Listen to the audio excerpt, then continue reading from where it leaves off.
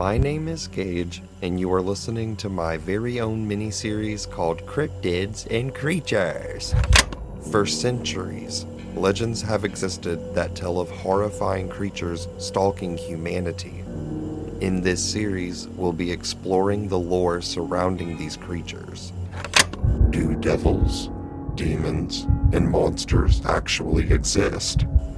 Or are they simply fragments of our imagination, intertwined with our innate fear Of the things that we don't understand.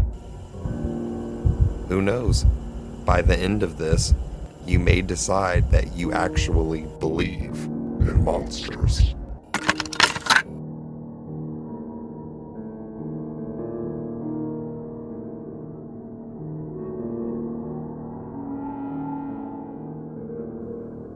And it's spooky, motherfuckers. My name is Gage. And my name is Ray. And you are listening to Gore Report, a true crime podcast. Yay! Yeah, but today will be spooky. Oh, thank God. It's going to be spooky. I figured maybe a little cryptids and creatures mental health break would be good for this week, because we've been going through some crazy shit since we came back from Kentucky. It's been nonstop. I did not recover from Matthew Hoffman. I did not. I didn't either. I never made it past that, I don't think. But before we get into spilling all the beans and getting into all of the spook that I have for you guys today, I would first like to wish you a good day and a good week. And a good life.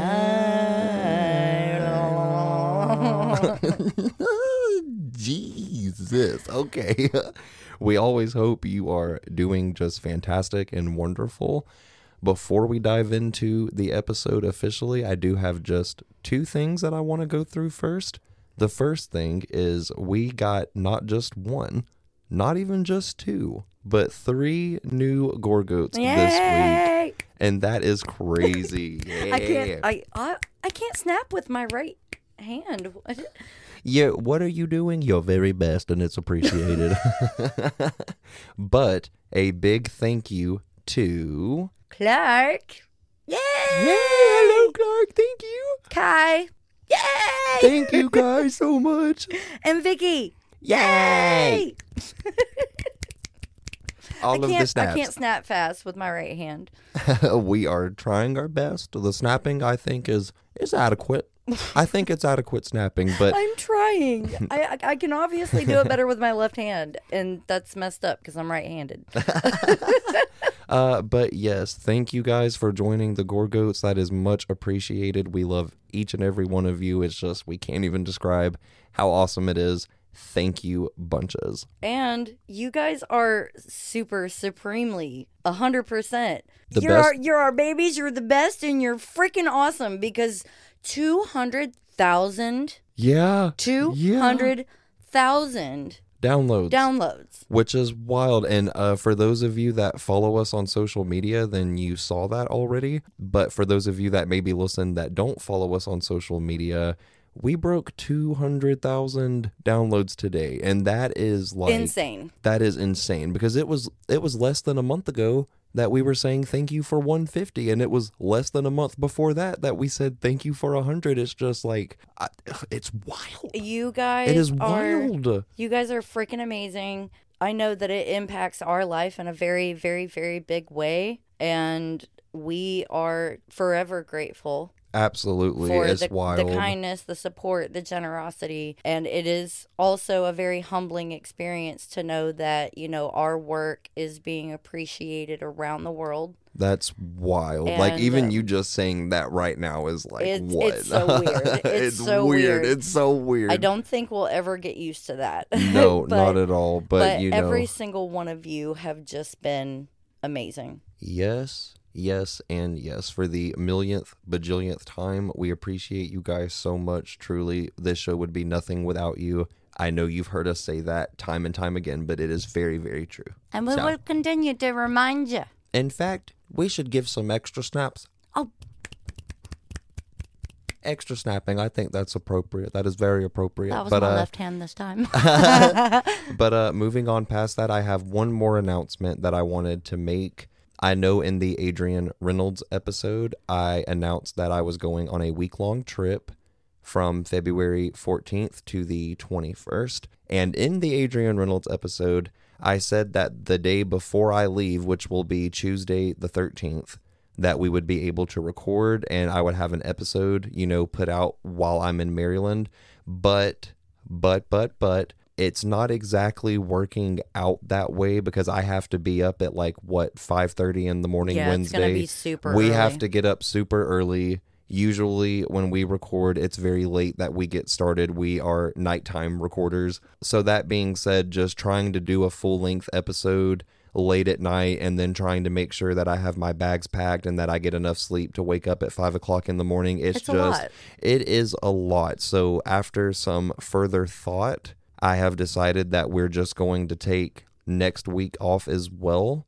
And I know that's an extra week with no content, and we do greatly apologize for that, but it's just, that's the best way we can make it work with the schedule of things. But we will be back on February 29th. I think that is the Thursday after I come back, so we will be resuming our uploads continuously after that. And when we do come back, I will announce more of it on our social media. So if some of you are listening and you don't follow our Facebook or our Instagram pages, I highly recommend that you do that, because that's where we update all of you guys, when we have plans change or just anything that may happen. Get sick or anything, yeah. Just anything and everything, we post it on there. If you want to keep up with us like that, I highly recommend that you follow. But when we do come back from this 2-week break, this is for the Patreons exclusively. We are going to be implementing something for the patrons. So I'm not going to announce exactly what that is yet because we still have a few more details to work out. But to all of you that are Gorgoats, our tier doesn't offer any bonus content. It's just for support. But we're getting to the point, more and more of you are joining, and we just feel like it's only right that we give you something, Right. just to say that we appreciate it. We want to give you that little bit extra. So more details will come on our socials in the coming week or so. So stay tuned for that. So yeah, that pretty much wraps up all of the business announcements that I had for today. Stay tuned on our socials for further updates. We will not have an episode next Thursday or the Thursday after. It will be a 2-week break. I'm just going to emphasize that one more time. But yeah, I think with that being said, we can now dive into my episode. As I said in the beginning, I thought a Cryptids and Creatures episode would be ideal for today. It's about time. It's been a minute. Bitch, it's about time. It's been a minute. I'm telling you, I have such a hard time organizing when I want to do cryptids or all of the true crime content that we need to do. I have a very hard time balancing it out, but it's been a long time since I did an episode like this, so I really wanted to dip my toes back into the cryptid water. Oh. And I thought for volume 3 of Cryptids and Creatures that we could dive into one of my personal favorites. And I will say I did not know about this cryptid until recently, which is kind of shocking because I fucking love cryptids. But I didn't know about this one, and I learned about it, and it just fucking creeped me out, and I loved it. So now it's one of my favorites. But we will be talking about the werewolf beast of Bray Road that's been terrorizing people in Wisconsin for decades. Ooh. So yeah, this one's pretty fascinating, more than a little creepy. I can say now, I've said this on my other 2 volumes of Cryptids and Creatures, but I truly believe in this shit. I know not everyone does, but I for sure believe in things that exist outside of our comprehension. Cryptozoology highly fascinates me because I do believe a lot of it to be real. Because who the fuck can say that it's not definitively? I mean, we don't 100% know, but I can say that I do believe in werewolves because I do believe that I've seen one with my own eyes. So this one's gonna fucking get you. This one is going to fuck me up. It's creepy. And later, after we get through the episode, if you want me to tell it, we might just do that. If you want me to tell it, it's wild. Okay, it's wild. Honestly, after you take this in, I would honestly love to hear that. It's so wild. To all of you listening, stay tuned to the end for Ray's werewolf encounter. But yeah, I really truly believe this to be real. I really do. It absolutely chilled me to my fucking bone. I would love to hear everyone's thoughts on this after we're done. So yeah, pack a bag, grab some snacks, and get your silver bullets ready, bitches, because we're going werewolf wrangling. Oh, shit. So to begin telling you about the beast of Bray Road, we can first talk about the area that it's said to inhabit. Okay. This legend takes place in the city of Elkhorn, Wisconsin.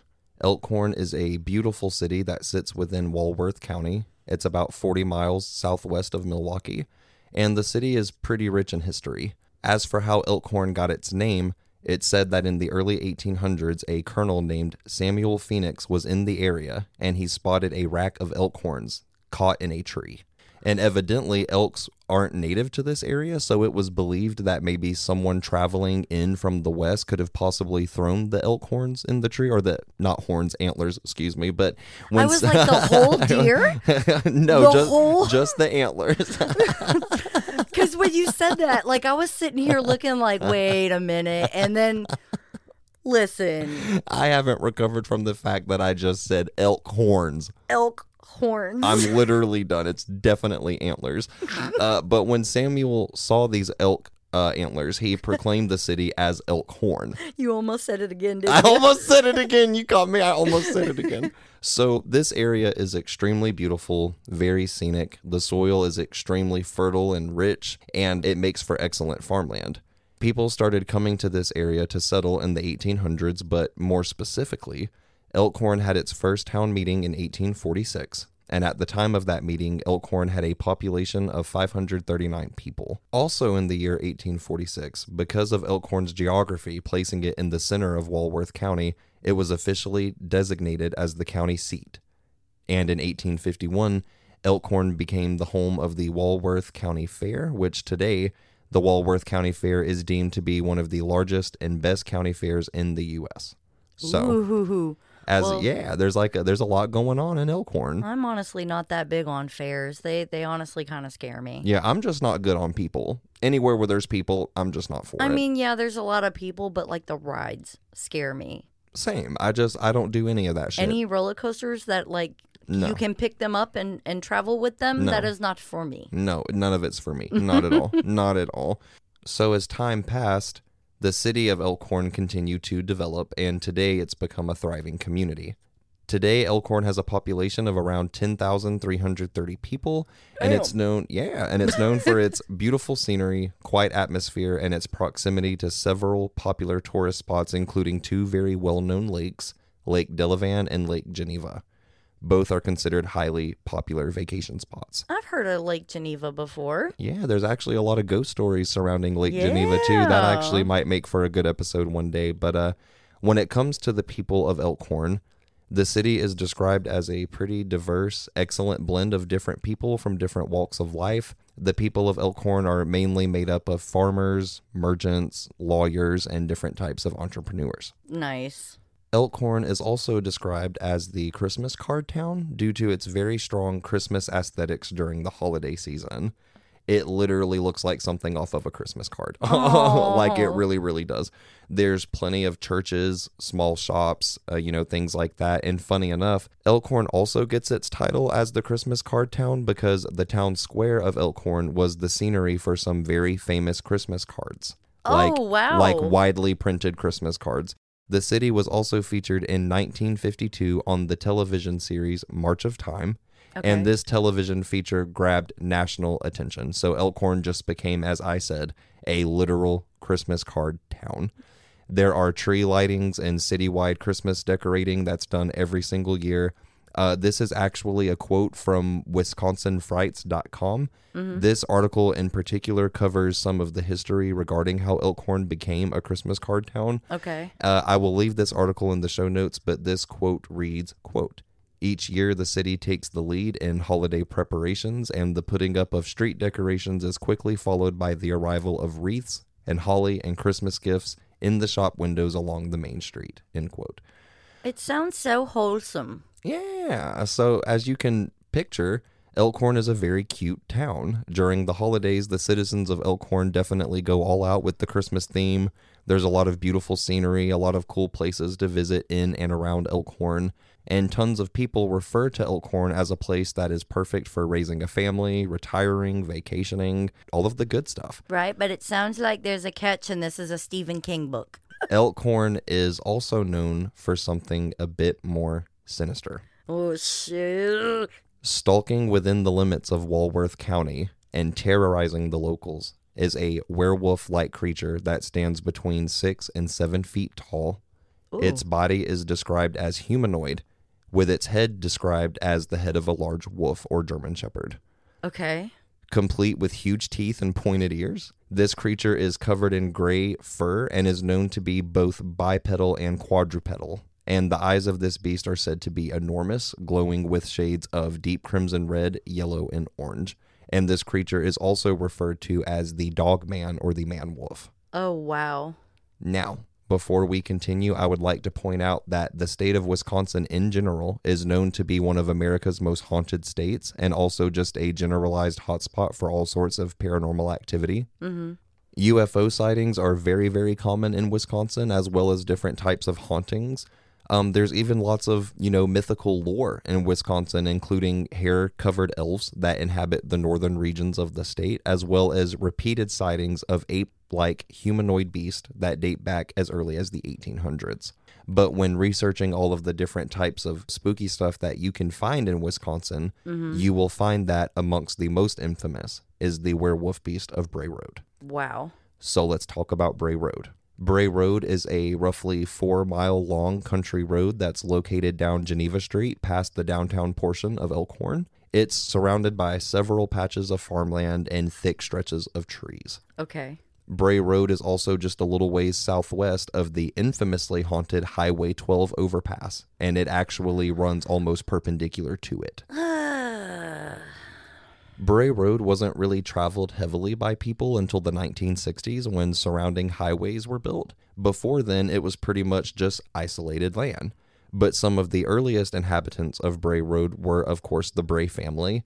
They had a farmhouse which was named the Bray Family Farm, and that property was passed down through the generations in that family. So in this documentary that I watched about the Beast of Bray Road, it said that there's even evidence to suggest that Bray Road was also a Native American trail or a training ground of some sort. Okay. And lots of people believe that this may play a part in the creepy happenings on this road. There are even theories out there that the Beast of Bray Road is actually a skinwalker or a Wendigo. I mean, rather than a werewolf. I believe these things exist. I mean, same. I for sure. Listen, when the indigenous people tell you certain things not to do at night, you fucking listen. You fucking listen. You fucking listen to that shit. You fucking listen. I will be doing a Skinwalker episode. I don't even want to say Skinwalker. I don't want them to fucking come after me.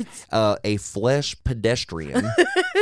A flesh pedestrian. They scare the living fucking bejesus out of me. I truly believe in that shit. You won't find me whistling outside at night. You won't find me. You will not find me. But people do believe that the Beast of Bray Road is a flesh pedestrian or a Wendigo, something more in that kind of culture. A lot of people believe that, and it's super, super creepy because I also believe that to be real. Right. When it comes to the first sightings of this creature, you can trace it back to a man named Mark Shackleman in the year 1936. At that time, Mark was in his 30s, he was a husband and father, and he was working as a nighttime watchman for the St. Coletta School for Exceptional Children that was located in an old Catholic convent in Jefferson County, Wisconsin. Okay. One dark night in 1936, Mark had just finished up his duties at the school. It was around midnight, and with a flashlight in hand, he decided to walk back home, and the route he walked required him to pass over some fields and some old burial mounds that were on the property. And during his walk, he spotted what looked like an enormous black shadow, hunched down on all fours, digging into one of these mounds. So Mark stopped and observed this creature for a few minutes. He was thinking that, it was maybe a dog or some type of wolf, but from the distance he was looking at it, he could tell that it was way too big for that to be the case. Right. Way too big. Mark also noted that the creature reeked of rotting meat. Ugh. And suddenly, the creature stood up on 2 legs, and Mark saw that it easily exceeded 6 feet in height. It was covered from head to toe in thick fur, but somehow appeared to have the body of a muscular man while also having the head of a large wolf or canine. This creature looked directly at Mark and he froze. Shaking and extremely nervous, Mark started slowly stepping back, and after a few steps, the creature released a howling, guttural shouting noise, and then it got down on all fours and ran off into the nearby woods. It was said that Mark had a similar encounter with the same beast the following night after that, and according to what I read, the experience scared the living shit out of him, and it stuck with him for the rest of his life. I mean, the first time didn't? Homeboy, I would not leave my house after that. Same. Like, there would be no second time for me. There would be no second time. But, like, even with what I saw scared the shit out of me, I don't even want to go out at night. Like, right, I'm telling you. But, like, this stuck with him for the rest of his life. It is absolutely insane. Now, this story is said to be the very first sighting of a werewolf beast in Wisconsin, but in the late 1980s and into the 1990s, a surplus of werewolf sightings in Elkhorn would take the story to the forefront of national headlines. Yeah, I don't like this. In the fall of 1989, a woman named Lori Andrezzi had an encounter with the beast of Bray Road. At the time of the encounter, Lori was a single mother working as a bar manager at a lounge called The Jury Room, which is located in Elkhorn, and reading that literally just like made my asshole shiver, because if y'all remember from the Edmund Kemper episode, he also hung out at the Jury Room. Yeah. No, Edmund Kemper, you must leave my brain. No, sir. I just, Like, I hate it. as soon as you said that, I had a flashback, like a literal flashback. I absolutely can't handle that. Edmund Kemper will not be in this episode. But yeah, Lori was working at this bar in Elkhorn, and it was around 1:30 a.m. She got off of work, and Lori was driving home. She was driving down Bray Road to get to her house. Okay. And a little ways into her drive, she spotted something on the side of the road that looked like a giant humanoid kneeling down on all fours. So she slowed her car down to get a better look, and she saw that this creature had some sort of animal carcass in its long claws. Ooh. And it was eating it ferociously. Lori took note that the way this creature was kneeling down seemed very unnatural. She said that from the moment she saw it, that she knew there was no way it could be a dog or a wolf. Just absolutely not. My only question is, did he look up from this carcass and go, Bella, where you been, Loca? We are not in Forks. This story does not take place in Forks. I don't know if I said that in the beginning, but I'm going to throw that in there. We're in Elkhorn. We are in Walworth County, bitch, not Forks. Well, you know, in the books, they traveled great distances, so I'm just saying. So as I said, Lori sees this creature on the side of the road eating this animal carcass. She slows down her car to get a better look at the creature, and she stared in horror as she slowly drove by. She couldn't believe what she was seeing, and this creature shot up and suddenly just stared back at her. And this terrified Lori, so she sped her car up, got out of Dodge, and this encounter prompted Lori to go to the local library the next day to see if maybe she could find anything that would match in description to what she saw the night before. Right. It was bothering her, and she wanted answers. And no matter how many wolf pictures she looked through, nothing matched what she saw. It only left more questions than answers. So after this, Lori contacted a man named John Fredrickson. At the time, John was an animal control officer in Elkhorn. So Lori calls him up, tells him what she saw, and she went to his office to discuss things with him. Now, something that's wild as hell that happened during Lori's appointment with John is that during their conversation about the creature sighting, John said himself that several books that were sitting on a bookshelf behind him, like in the office, just flew off the shelf and hit the floor. Just like flew, hit the ground. It's wild. And John said himself, like in the documentary that I watched about this, because he's in the documentary, he said that when those books flew off the shelf, that it pretty much just ended that conversation, like right then and there, like with a fucking swiftness. I mean, I could imagine. Lori would go on later to be interviewed by a woman named Linda Godfrey, and I will touch on who she is here in just a second. But in this interview, Lori admitted that she believed the creature was of satanic and evil origin, maybe even possibly the devil himself.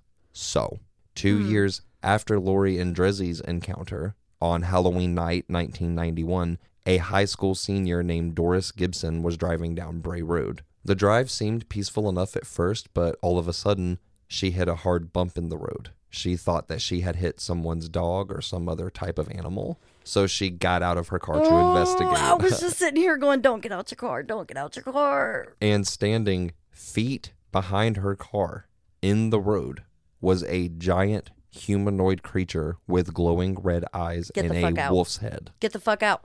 Abort mission. Bitch, get back in the car. Run.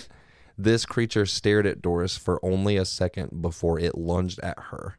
Doris screamed, and she got back inside of her car as fast as she could. And as she was driving off, this giant unknown beast clawed the back of her car. Holy shit. Now, this sighting is known to be the very first documented sighting of the creature that would later be named the Beast of Bray Road. And I want to say something too. Linda Godfrey, again, we're about to get into who she is. She's very important in this case. She saw Doris Gibson's car and verified that it indeed had a large claw of some sort scratch the back of her car. Her car was literally clawed. How long ago was this? This was back in... This happened in like the late 80s, early 90s, yes. So they had cameras. Right. I sincerely hope that somebody took a picture. That may or may not be a part of this towards the end. Oh, I will get into some of that. Okay. But Linda did see Doris Gibson's car and confirmed that, you know, she indeed had these just hella big scratches down the back of her car. So like that was verified to be true. And it doesn't stop there either. After these sightings, a surplus of people came forward reporting that their livestock and different other animals had been killed, and in some cases also disemboweled. Oh God, like a chupacabra. Like a chupacabra, yes. Like an El Chupa corn on the fucking cabra. Absolutely. It is insane. Now, on December 29th, 1991, a woman named Linda Godfrey, there's that name again. There it is. She pretty much forced the Beast of Bray Road into the spotlight. And if you don't know who Linda Godfrey is, she's a well-renowned paranormal researcher and author. She's written several books about various paranormal phenomenon throughout Wisconsin, including that of the Bray Road Beast. Linda is known as the person that really brought this story to national attention. And in 1991, Linda was working as a journalist in Wisconsin. And after these reports came in regarding sightings of this werewolf monster, Linda was asked by The Week, which was a weekly Delavan newspaper, to go investigate and interview locals. The story was practically given to her, and Linda was skeptical of things at first, but upon further investigation and, you know, the more she talked to people who had seen the beast, she slowly started to view the situation as very real. The more that she spoke to people and the more that she realized just how truly terrified everyone was, she just became invested, and she too became a believer in the beast. Linda even went on in 2003 to publish a book called The Beast of Bray Road, Tailing Wisconsin's Werewolf, and this book is basically a culmination of everything that she learned and experienced while working on this story. I'm uncomfortable. So the following is a quote from Linda. She said, quote, "There is a high probability that everyone is not always seeing the same thing. There could be a biological, physical animal seen by some, while others are seeing phantoms or supernatural entities from a variety of sources. A few may be misidentifications or hoaxes," end quote. So on December 29th, 1991, Linda published her article on the Bray Road Beast, and it caused a huge flux of activity, it seemed. Within the week after the story was published, people from all over Wisconsin and even people in different states reached out to the newspaper to tell their stories. People were calling, writing letters, I mean everything. Calls were coming in by the hundreds, and each story was relatively the same. Even though the minor details differed, the thing that stayed the same was that all of these people reported seeing a terrifyingly huge humanoid beast covered in hair with the head of a large wolf or dog. Months after Doris Gibson's encounter, there was another wave of werewolf sightings.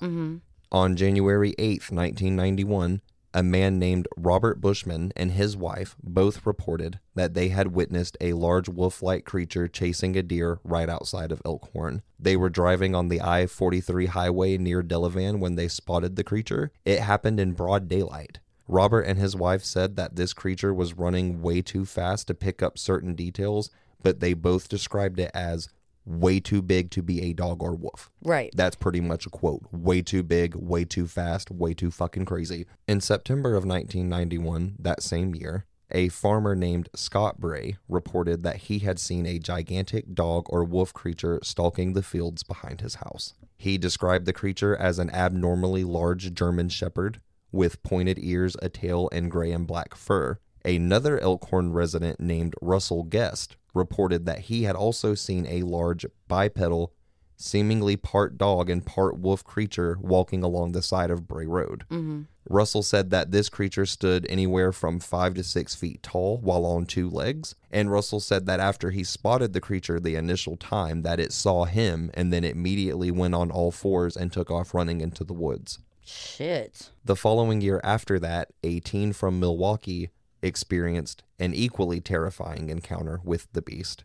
His name was Tom Brichta, and one night in August of 1992, Tom and his 2 friends, Chris and Scott, had left a wedding reception. On their way home, Scott said that they all started smelling a really foul odor, like something was rotting or like a skunk smell or something like that. Ooh. And on the side of the road, they all spotted what seemed to be a giant creature standing over 6 feet tall, covered in grayish black streaked fur. And as Tom drove by the creature, it lunged and scratched a huge piece of the pinstriping off of his car. And in this documentary that I watched, it actually has a clip of Tom Brichta telling his story and showing his car. Mm-hmm. His shit was indeed scratched up pretty badly. It's kind of insane, honestly. Oh my God. And as time passed from here, more and more sightings kept happening. Linda even started to receive reports of sightings that had happened decades earlier. Mm-hmm. So you remember Mark Shackleman, the man that I mentioned in 1936 who saw the wolf creature? Right. Well, his son contacted Linda to tell her about his father's encounter. Okay. And he expressed to Linda that he also believed that this just wasn't a case of an unidentified animal of some sort, but he believed it to be something darker. And he told Linda that it pretty much affected his dad horribly for the rest of his life. It's crazy. And I know I brought this up earlier, but Lori and Drizzy told Linda that she believed that the creature was, you know, something evil, possibly satanic and unnatural. That's what she said in an interview. And that perception of the beast continued to intensify as time passed. Even though there were some people who thought of the whole thing as a joke or a hoax, there were just as many other people that truly believed in this beast and believed it to be perhaps the devil or something worse than that. Like, who knows? Yeah. So some people even believed that the beast was a result of satanic cult activity and black magic. Okay. Evidently, in the 1980s and 1990s, there were reports of a satanic cult that would gather and slaughter animals in Walworth County. And John Fredrickson, the animal control officer in Elkhorn that I brought up earlier, right, he was actually called to help investigate those claims. There was an area in Walworth County where numerous mutilated bodies of dead animals were found in mass, and it was believed to be cult-related and even sacrificial in nature. So local police didn't take these discoveries seriously because they thought it to be some kind of just, I guess, like a boneyard for roadkill or something like that. They didn't really think anything sinister was behind it, even though a lot of the animal carcasses that were found displayed signs of being subjected to cruel and grotesque treatment. So some of these animals even had all of their organs removed meticulously.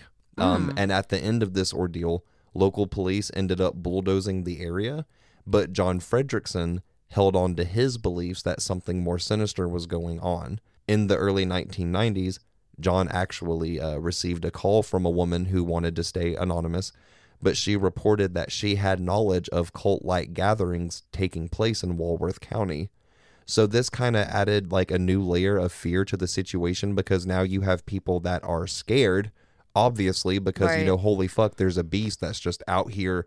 People are seeing it by the dozens. It's scratching cars. It's, you know, all of this crazy shit. But now you have that layer of people are freaking out, you know, like the whole spiritual layer. The satanic panic, like, oh my God, is this the result of, quote, devil worship or, you know, something like that? So people went fucking wild. Like, there was a little bit of hysteria happening around this. And even today, a lot of people in Elkhorn still believe that this is the case, that it has something to do with the occult or some sort of cult gatherings and sacrifices or something ritualistic. Right. That's still very much a popular belief today. Now, continuing on with the story, huge waves of sightings and reports just kept flooding in. Oh, shit. Elkhorn was put on the map as the home of a devilish werewolf.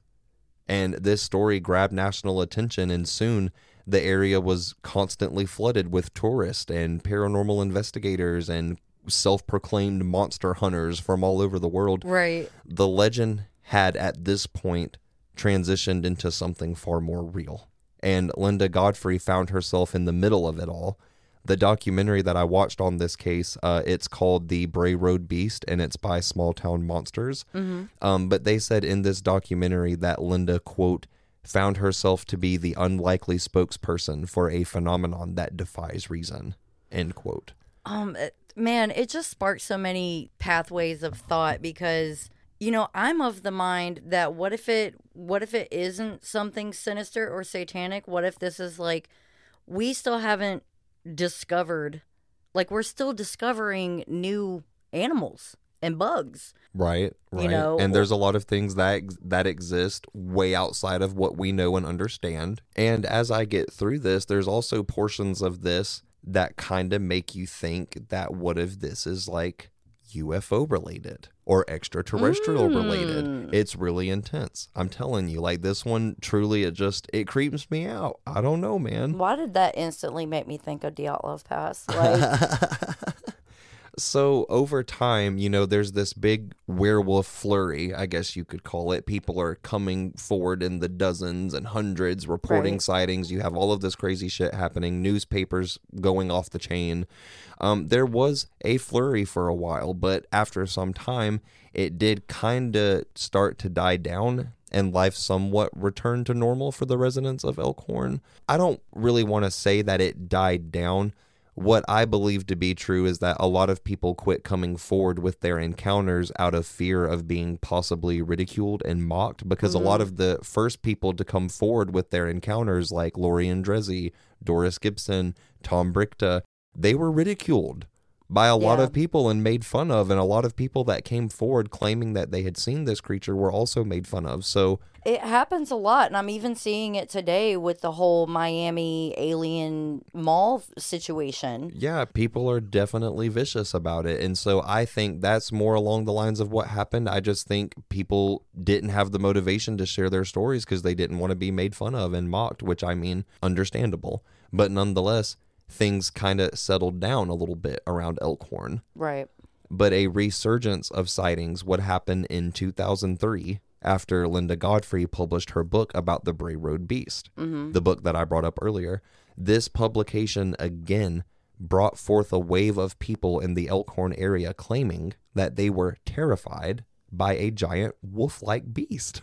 Man. So in one of these reports, a man claimed that this creature ran alongside his car for over a mile.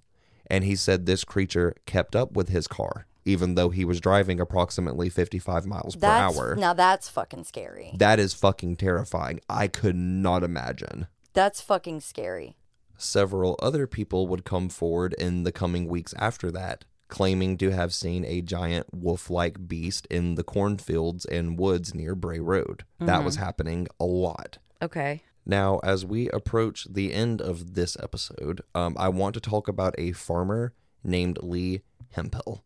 This part of the story is fucking crazy, and I think it is extremely convincing when talking about the Bray Road Beast. Like, it absolutely had me scratching my fucking noggin. I'm just going to put it that way. But he's a farmer, and he was featured in the documentary that I keep talking about, and he has captured some of the most strange and most compelling evidence in terms of this creature's existence. So Lee was a retired math and physics teacher from Illinois, and he moved to Elkhorn in 2007. He bought a farm property that was located between Bowers Road and Bray Road, and he was the new guy in town, so at first he didn't really have many friends or people that he knew. He just kind of did his farm work, did his thing, but he had heard stories of the Beast of Bray Road. He had kind of heard tales about it. Well, one day in September of 2013, Lee had just cut some hay and he needed help baling it up. So he went down the road and he found a group of other farmers and he asked them for help. He was like, I have some hay that I can't bale up. Would you guys help me? So they agreed to help him. Awesome. And when they get back to his farm and they're, doing their thing with the hay, one of the farmers tells Lee, the Beast of Bray Road lives on your property. You know what this area is, right? Oh, God. He was like, me and my wife have seen it. And this was followed up by a few of the other farmers telling Lee that they had also seen the creature. And even though Lee had heard some of the stories, he wasn't entirely a believer. So he kind of was just like, okay, cool, you guys trying to fuck with me. I see. That's cool. Whatever. See, but for me, house immediately in escrow. Nah, I can't. I'm moving. I can't. But he just shrugged everything off at first, really. He didn't really think much about it. But a few days later after that, while Lee was driving down Bowers Road, he found a dead raccoon. So Lee took this raccoon and he threw it in the back of his property, like out back, basically. Mm-hmm. And 2 days after leaving the raccoon there, Lee went back to check on it, only to find that this raccoon had been completely gutted, with a clean incision running from its throat down to the lower regions of its abdomen, and its entrails were placed neatly in a pile next to the carcass. What? And this kind of freaked Lee out a bit. He was like, this does not look natural. What the fuck? Right. See, that sounds more ritualistic. So a few days after that, Lee was driving down the road again, and he found a dead badger. And Lee decided that he wanted to take this dead badger back to his property and place it where he had placed the raccoon just to kind of see what happened, and that's what he did. 3 days after leaving the badger, Lee went to check on it only to find that it was maybe 10 to 15 feet away from where he left it. And this sounds easily explainable at first, right? But the badger weighed between 25 and 30 pounds. So that rules out any possibility, of like a bird, some sort of wild bird picking this thing up and moving it. Like, it's way too heavy for that. So Lee initially thought that maybe some of those farmers that had helped him with his hay were coming onto his property, doing this shit, trying to scare him, basically. I mean, he was that like, would be what the fuck? logical, train of thought. So Lee decided after this that he wanted to set up cameras around his property. And what he found only made things really fucking weird. So, like, cameras, was it cameras on his house, or was it like a trail cam? Trail cams. Oh, okay. Yes. So over the next 4 years after that, Lee continuously documented the disappearances and dismemberments of dozens of animal carcasses on his property. Even though Lee set up cameras in hopes of catching wild animals or maybe even people coming onto his property to scare him, he ended up capturing something entirely different. Lee started capturing UFO-like phenomenon on his cameras. Strange lights and light patterns would always be going crazy in the instances where these animal carcasses were being harmed. Okay. He caught flashing lights in the sky as well as shining lights in the wilderness surrounding his house. Lights that looked totally unnatural. Lee also captured on numerous occasions glaring red eyes in his field.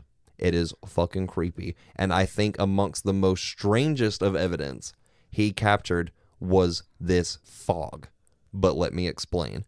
Lee basically always had roadkill on his property, and he'd always be filming his property. So most of the time he would place dead deer on his property, right, and he'd always find that these deer would go completely missing, like gone. No remains left behind, no nothing.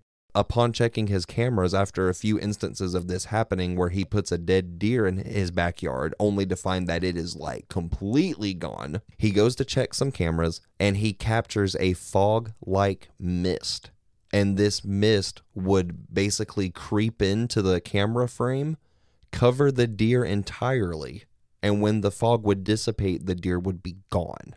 So, Deer-eating fog. So, like, my first reaction to that was like, could you imagine the neighbors thinking how creepy this guy is?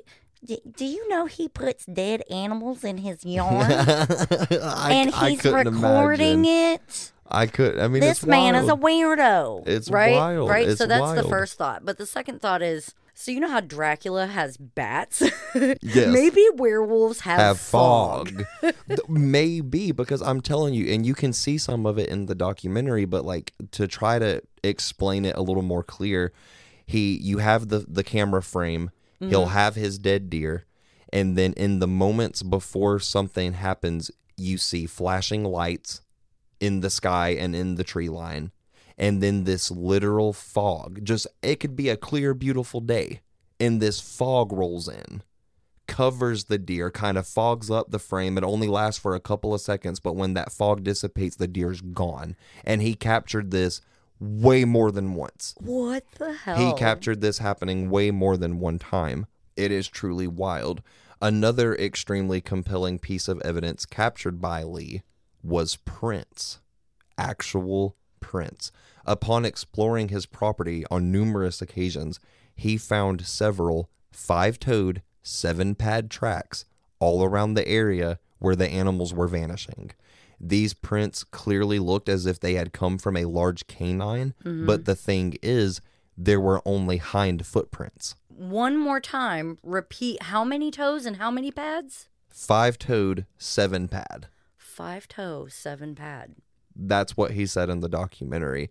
And that is like, I'm like my trying brain. to picture it. They're Right. huge. And I saw pictures of them. They are huge. Like I've seen animal tracks out in the woods. Who hasn't, right? Am I right? I mean, but a lot of people don't know what certain animal tracks look like. And I'm sitting here running through like my mental Rolodex, and there is not one natural animal that I have seen tracks for that have 5 toes and 7 pads.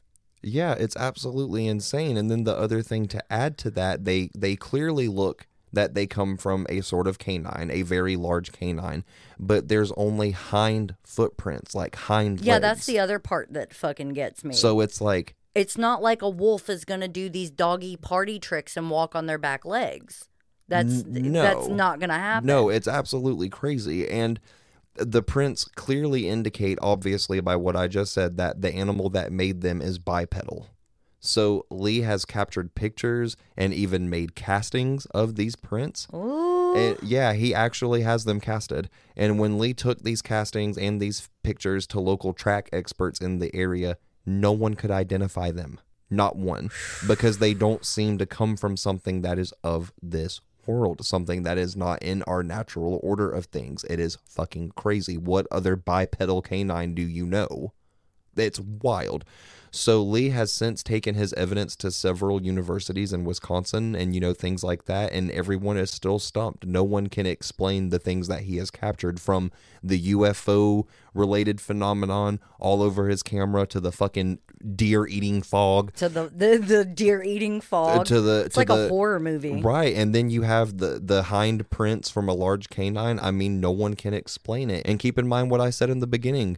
Wisconsin is already a very big hotspot for UFO activity and different kinds of things like that. So, I mean, it kind of fits. But with everything that I've described so far, everything that Lee has managed to capture, all of the sightings, everything that we've learned, does any of this prove the existence of a demonic werewolf? Or does it prove something that's a bit bigger? Is it something in the realm of UFOs and aliens? Is the Beast of Bray Road some sort of extraterrestrial? Is that why strange occurrences always seem to follow behind it? Or could it be something much older and maybe even diabolical completely in nature? These are questions that we may never have answers to, unfortunately. But today, the city of Elkhorn is still very much known for more than its Christmas card aesthetics, prairies, and quiet atmosphere. It's known today as the home of a werewolf beast that stalks and terrifies its locals. Even in spite of this, Elkhorn hasn't really done all that much to embrace the legend. There's no museums or shops based off of the monster. During the height of the 90s media frenzy surrounding this creature, you could buy a t-shirt if you wanted. And today, if you happen to be in Elkhorn, you can even swing by one of the local bars to grab a Silver Bullet special. But as far as the truth behind this creature goes, we may never know the answer in its entirety. Maybe the answer is something that we couldn't comprehend even if we were told. The Beast of Bray Road continues to terrify and fascinate people from all over the world, even to this day.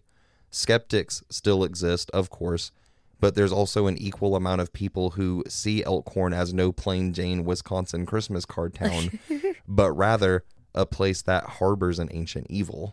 A 6 to 7 foot tall humanoid with the body of a man and head of a wolf, covered in fur, and terrifying all of those who are unlucky enough to see it.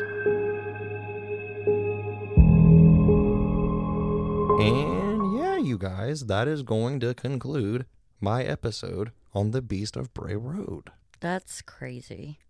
Wild, isn't it? It's absolutely crazy. It is creepy. And one last note that I want to make here, I would like to say that my deepest condolences go to the family and friends of Linda Godfrey, because she passed away on November 27th, 2022 at the age of 71 years old. But she will forever be known as the woman who brought the Beast of Bray Road basically to life. And she spent a large amount of her life working on this story, and she was just very passionate about it. And I think her work is honestly incredible, but I wanted to leave that little note at the end for us to remember her, because she's kind of responsible for a lot of this. So, yeah. I hate that she passed. That sucks. It's wild, but I mean, her work is incredible. This story is so fascinating to me. Right. It makes me want to look over like everything that she found. Like, what evidence does she have? We're gonna have to buy some of her books, honestly, because she has multiple books. I would personally love to read her book that she did on this, like on the Beast of Bray Road. I bet that is incredible. But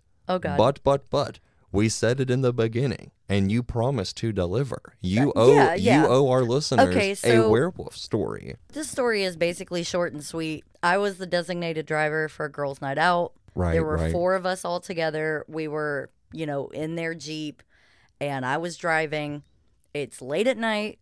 We're coming back home from like a country club. So the country club was probably about 30, 45 minutes away from my friend's house. And it was all back roads, okay? Mm-hmm. So it's late at night. There's nothing but woods on each side. We're getting ready to pass over a bridge. And I see this thing on the side of the road. I am still to this day not exactly sure what it was that I saw. Okay, so basically... What did you see? Definitely bigger than a dog or a wolf, all right? Its back, when I passed it, came up to the window. Like, it was big. That. It was big, okay? But it definitely looked like a canine. But it had long fur. Head of a dog, obviously, but like the head was really wide. Like, it was not like a regular dog's face. Right. Ooh, I don't like it. There were patches missing in the fur. Like, it looked like almost like it had mange almost. But there were like patches missing in the fur. And when the lights hit its eyes, like, I do know that when lights hit an animal's eyes, it has the possibility to be red. Right. I do know that. I tried to think logically about this. One, that animal was way too big. It almost, to me, I've never seen a bear in real life, but it almost looked like a bear-sized fucking creature, dog, whatever it was. Right. And in the patches of like missing fur, it was dark, but it kind of looked like grayish looking skin. Oh, I definitely, I would have to say that sounds like a damn werewolf. I mean, but like the look on its face, like its mouth was open, right? So Ooh. It looked like a dog. Nope. Like mouth open. You can see teeth. Nope. Pointy ears. Nope. Long hair. Nope. I know, and others in the car saw this because I was like, what the fuck is that? I actually yelled out, what the fuck is that? Right. And one of the girls in the back was like, did I just see that? And the other 2 girls are like, what? What was it? What was it? Because they were talking. They weren't paying attention. Right. But I believe that one of my other friends at the time did see it. But I know I'm not crazy. I know what I saw. It did not move off. Animals, when you pull up in a car, we were going probably 40, 45 miles an hour, maybe even 50. right? Because the back roads here are 55. Right. So it didn't move. The car approached it. I passed it. I even saw it in my rear view. And the whole time it didn't move. Fuck. It was on, it was like on 4 legs on the side of the road. Like it was getting ready to go into the woods. But it was like staring at the car the whole time until I passed it. No. Right. That's a no for me. So I bet that means And I like... vividly remember this ever since that day. So, like, going with that, then hearing what I presented today, I bet you're on the side of you probably believe this just like I do. I'm going to have to go outside and check to see if the car is still here because I think my asshole ran and drove back home. I think it got up, ran, and drove back home. That just like unnecessarily cracked me up. Just like how wide your eyes are. I can't. I absolutely fucking cannot. Yeah, I can't. And it's like, it's fine if you don't believe me. Like, it's fine, but I know what I saw. Oh, I totally believe you. See, people that listen to this podcast don't know you personally. I know you personally, and I know you're not the type to bullshit. Like I've known you for so long, like when you're serious about something, like I believe you. Like I genuinely know you too well to, like, I know when you're telling the truth. I know. And when you're convinced about something, I don't question that. And I mean, I've also seen my fair share. I mean, I've never seen anything that would resemble a werewolf, I don't think, but I've had a whole slew of other fucking creepy experiences in my life that I can't explain. So I mean, I'm definitely a believer. Like I should mention that these are in the back roads of Georgia. Right. Okay. We were on a 30 to 45 minute drive from the club in a smaller city to her house. So these are, and her house is like in the middle of fucking nowhere. Right. Okay. So like she had property, and you know, while we're going down this road, it's just like there's trees on either side. And I don't know what I saw. To this day, I don't know what I saw. But I'm convinced that what I saw was a fucking werewolf. Like, I mean, I believe it. I truly do. I really believe in that shit. So I'm fucking sufficiently creeped out. You're sufficiently fucking creeped out. Bitch, I still have to drive home after this. In back roads in Georgia. At night. So fuck you. So fuck you. My asshole left about 10 minutes ago. I might have to go catch up with it. Okay. So I guess now that we are all sufficiently creeped and you have to prepare for your drive, which I hope is absent of any type of werewolf. Bitch, me too. What do you mean? What do you mean? We can now close everything out. It was really fun doing this today, you guys. If you would like to follow Bray and I in all of our